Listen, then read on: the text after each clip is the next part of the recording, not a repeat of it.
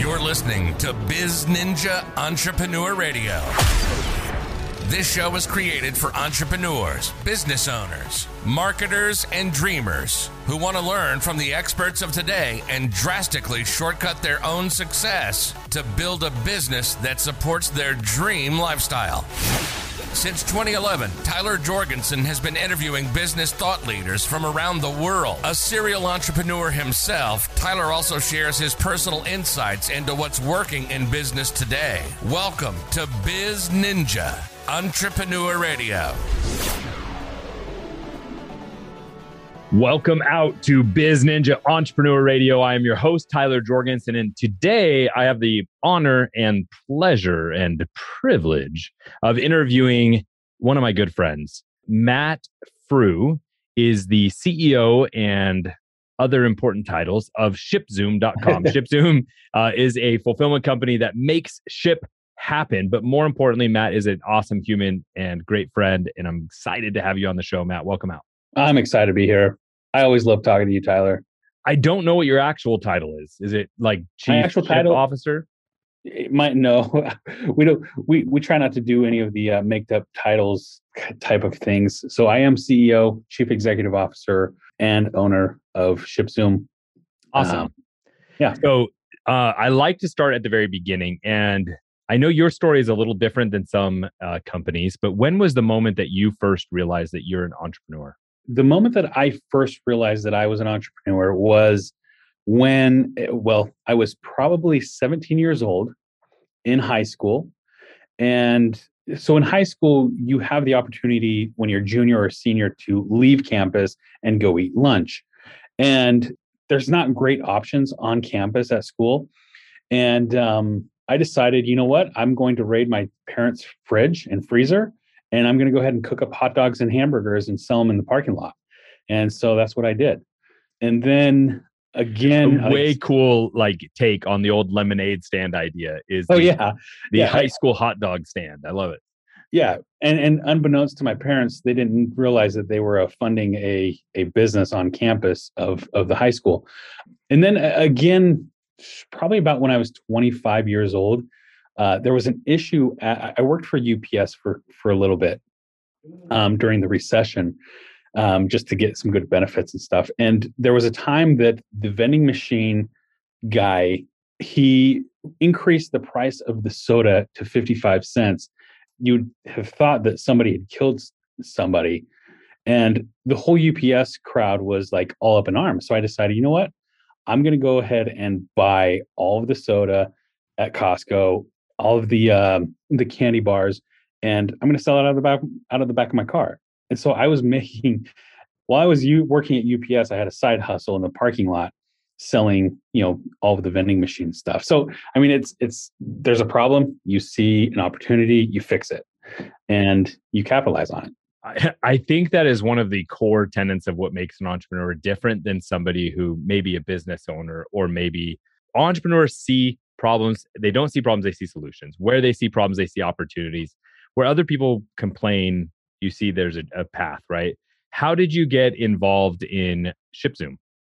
So I got involved in ShipZoom at the rightful age of 15. So it's funny because I'll share with people when they ask me what I do and how long I've been here. I've been here for over 23 years. I started working for who now is my business partner at the age of 15, where his nephew, who was a friend of mine in high school, approached me and asked if I wanted, to come help his uncle ship leather coats to Nordstrom's, because he had about 5,000 leather coats that he had to get shipped out. And I said, absolutely, I love making money. Let's go. And I found myself being invited back by the owner at that time every single day. And I saw my friends dwindle away, and I'm like, wait, where did everybody go?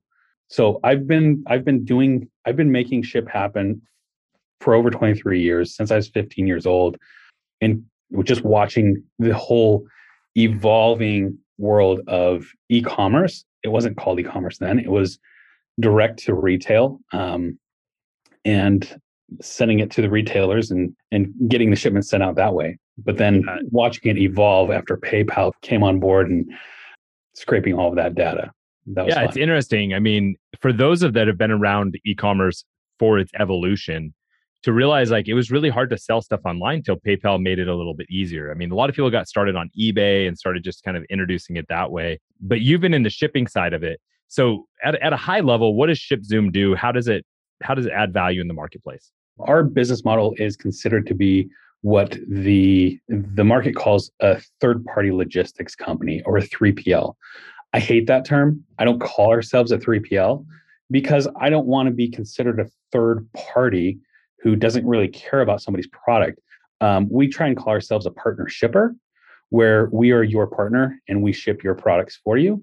And if we see something that you could be doing differently, we're going to let you know. And so I don't know if that's a high enough level for you. Yeah, that's good. So when people buy stuff online, that stuff has to get shipped. Not everyone's shipping out of their garage, and not everyone has their own fulfillment center to fulfill products. The people in between work with ShipZoom, and you guys make all that happen. So exactly. So when people buy stuff online, if you bought a Christmas ornament last year, it probably came out of Matt's fulfillment center. Exactly. But all right, so now we're going to get into the nitty gritty of stuff. What was the first big, like, life changing challenge that you faced as an entrepreneur, and how'd you overcome it? The biggest, biggest or first, your choice. Yeah. So probably the biggest decision as an entrepreneur, as a business owner, that I had to make was trying to figure out how to construct a buyout of one of my partners who I did not really want to be in the business anymore. That was a gut wrenching full year of trying to figure out, how do I do this? Because one of the things with me, and this is kind of a fault of my own sometimes, is that I'm big on relationships. And they matter. And I don't like burning bridges, but at the same time, I know exactly what I want, and I need to construct something so that there were no bridges burnt. And so that was probably one of the biggest struggles that I have seen as an entrepreneur, of managing those partnerships and getting that sealed. And I'm like you, that relationships are really important to me. It is fascinating how hard it is when you need to break up with a customer, with a partner, with anything. Like it can be like going through a divorce, or it can be like, it's a major thing, especially if you spent a good amount of time with that person. What advice do you have for people that might be in one of those hard situations of how to move forward? Yeah, the advice that I would give to anybody going through a negotiation with a partner is this: if you are on the offensive and wanting to do the buyout, be very cognizant and aware of what it is that you're really asking of this person. And don't ever offer something that you aren't willing to take yourself. And that was something that really helped me navigate through this partnership and this buyout with my partner, is I was able to construct something that I would be willing to take myself. Why? Because when that negotiation happened, I was able to say at the end of the day, at the end of the conversation, hey, if you're not going to take this offer, I'm willing to take it. And that splits the partnership. And that creates that communication creates the fact that, hey, this he's really looked at what he's doing to me, and we can work through this. I have been in a partner conversation very similar, where they presented what they wanted for me, and we got down to like the end of it, and I said, okay, so you guys all think that this is fair? Like, yeah, this is fair. I was like, cool. Then I'm offering the same deal back to you. Yeah. And they're all of a sudden like, well, no. And I'm like, then it's not fair. And then what you're doing is saying, this is a good deal for me, not a good deal for Tyler, because you wouldn't take it, right? Now, there's obviously emotion involved and things like that. You were at a place you were willing to leave, and that the emotion adds a lot into it. But I think that's really good advice. If you approach it from, I sometimes don't like the term win-win, because that's not really possible. It just needs to be fair. Like, if it's fair and balanced, then you're right. Either side of the agreement should be able to take it. So you went through that, and you guys, I mean, you ship a lot. There has been a lot of changes in e-commerce and in shipping. What are some of the big changes in the industry and how have you guys approached those? Yeah. So probably the biggest change in the industry in the last 5 years, it's this. So 10 years ago or so, Amazon came out with, well, it's probably longer than that now. I can't even remember, but Amazon came out with the product called a Kindle, right? And what they did with that was they took physical books and they put it digitally. And so now you're reading off of a Kindle. In the last 5 years, the biggest flip that we've seen is that consumers love to see and touch books. There's something to a book where you can see it, you can touch it, you can smell it, you can feel the wind of the pages, go across your face. Like all of the senses are triggered in a physical product. And so the sales of books in the last 5 years has absolutely just gone through the roof. And that's probably one of the biggest changes that I've seen in regards to a physical product being shipped out. Now, in the last little bit, I remember the days where I was logging into people's PayPal accounts and scraping the data and then putting together a CSV file and then uploading it into UPS WorldShip and shipping products that way. We have the amazing tools these days of you have this e-commerce platform, a lot like Shopify or ClickFunnels or WooCommerce or whatever it is, that can tie directly into another software like ShipStation. And we can easily take that data of the orders and ship it. Like that has been the biggest change in e-commerce, I feel, in the last 10 years. I was talking with somebody today who has their e-commerce store built on WordPress, and it was very clear the person was a little bit old school. And I'm not anti having a store on WordPress, but like I build most of my sites on Shopify, and I've done both. But his entire perception of the market was what I feel a little bit outdated. Well, it's nice because I don't have to keep paying for the app once I've paid for it. I'm like, well, you also realize that means they're not going to maintain or upgrade that app for you. And so the big change I've seen, even just in the last 12 years since I've been building e-commerce websites, is how much is like hard coded, have to be figured out by the entrepreneur, and how much is just an integration you can plug and play and it's going to work. And if I need to have ShipZoom shipping my product, it's not super tricky. There's software and there's technology and then there's repeatable processes. So you can focus on the parts of the business of selling stuff instead of all the things behind the scenes. And those automations, when I built my first e-commerce store, it was PayPal buttons on a WordPress site, right? And then it was a front page site, and then WordPress was next, and then BigCommerce, and now everything's on Shopify. But what was your very first e-commerce product? So I did an info product first for real estate agents, and then I launched a diet product, and that product took off. Was it HCG? Can you even say that now? Is that legal to say? We had actual Health Canada approved licenses. Yeah. So it was HC6, which if you look at a 6, it looks like G. Looks a lot like something else. So yeah. But we had natural product numbers and everything, and so. But that was all stuff that I learned of going through that process, was like how to stay legal when other people are willing to not, because it wasn't a world I was willing to play in. No, you don't want to go to jail. True. How many team members do you guys have now? Right now, we are right about 30 team members. We usually fluctuate during the holidays to around 55, 60. And what are some of the challenges of leading a team that size? The biggest challenge is this.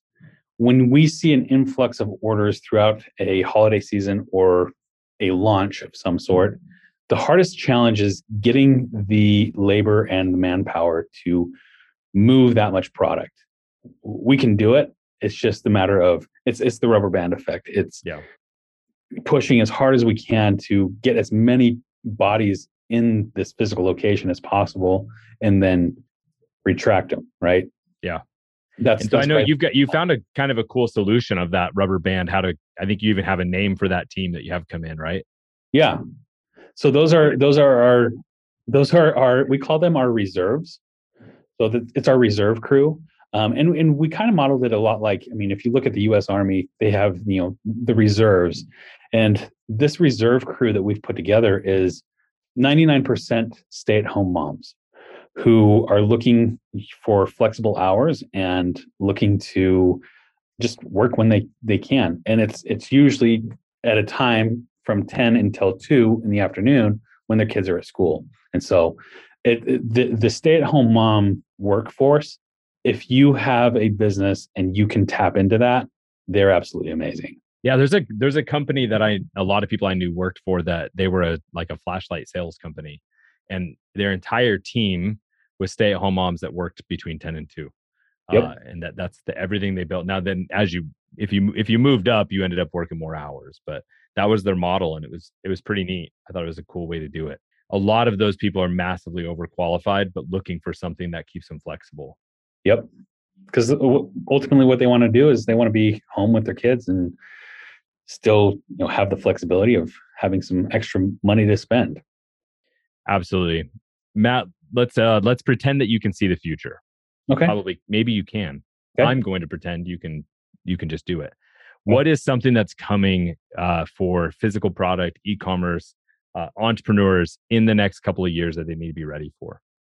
So that's a really hard question to answer, just because we just went through this whole COVID-19 thing where we saw basically the advancement of e-commerce in a short window of time. In about 9 months, we saw probably about 5 years worth of growth right now. And anybody in e-commerce was drinking from a fire hose, and somehow we all survived.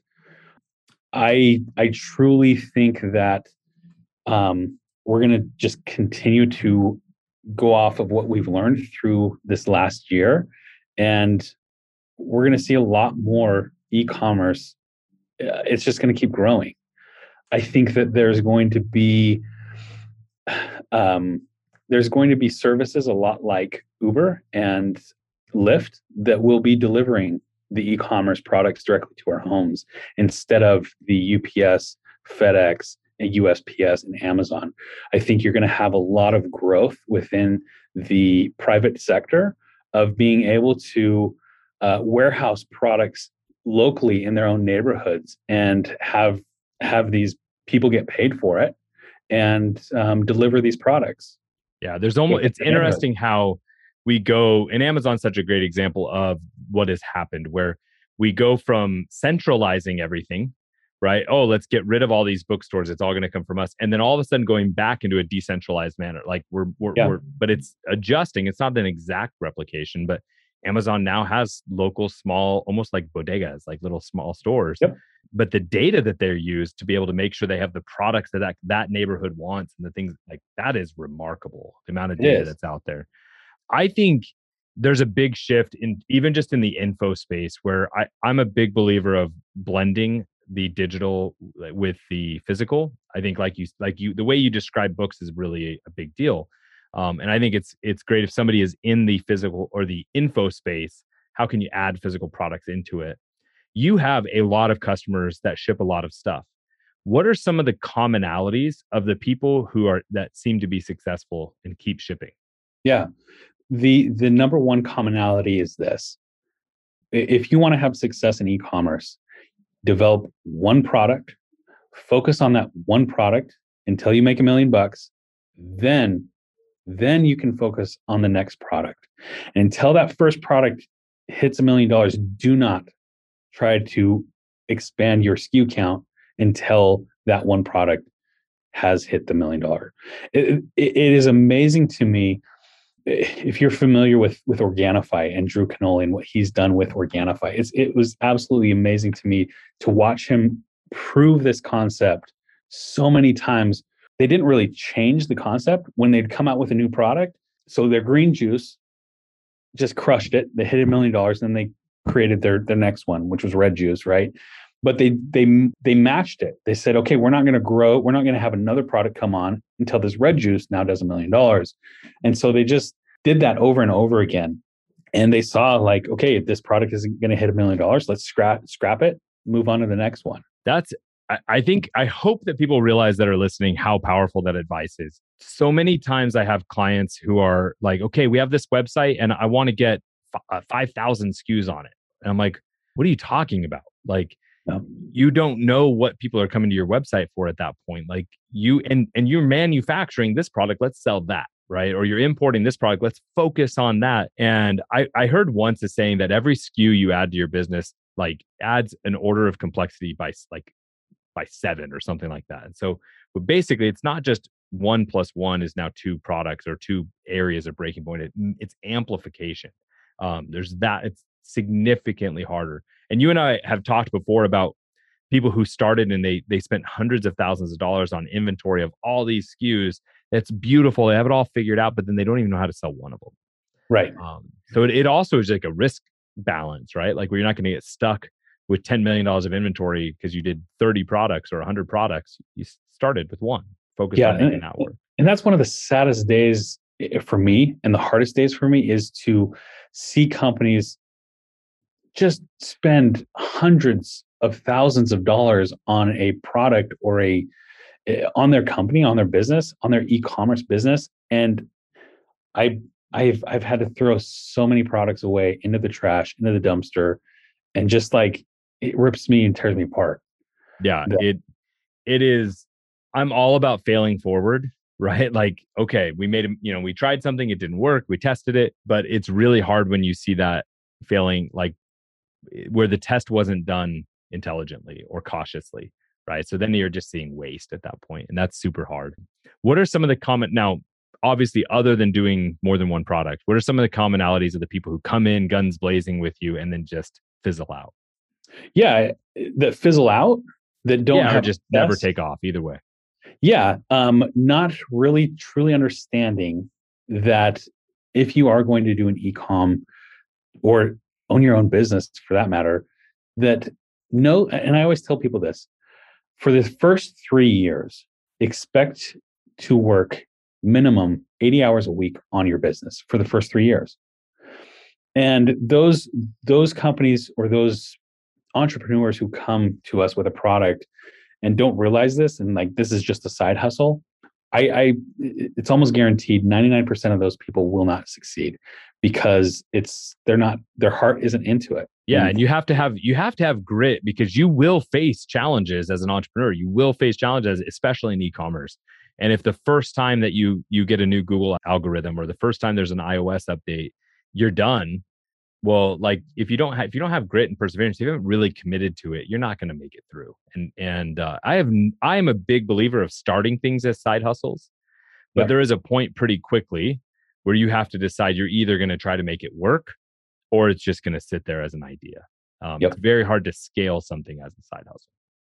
Yep. You have this really cool lens, and it's similar to us with our agency, where we get to see what's working inside business, to see commonalities of what's working and also what's not.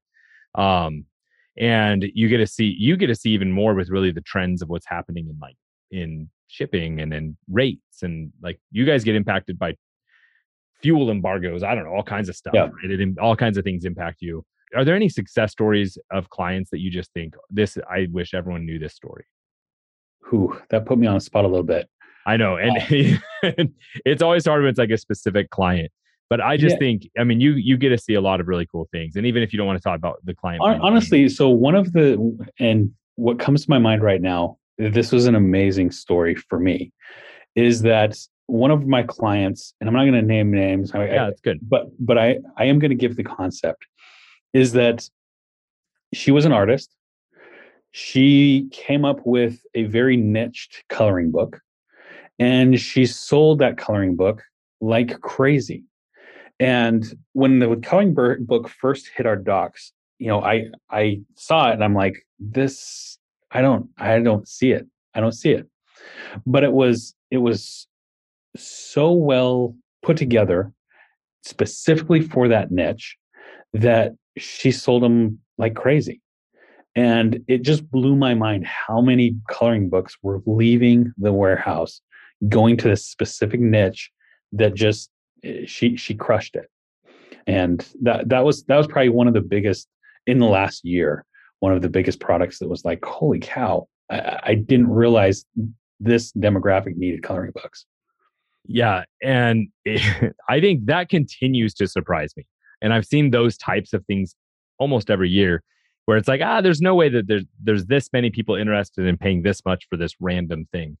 And then there are. And then there's other things that you think are going to take off and they don't. The joys of testing, but the old perfect formula, right? Find an irrationally passionate market, ask them what they want, and then give it to them, right? And I think the lesson of finding that niche and then staying simple with the product is really, really powerful. I think it's hard to underestimate just how powerful, or hard to overstate just how powerful that is, to really stay focused on a narrow business.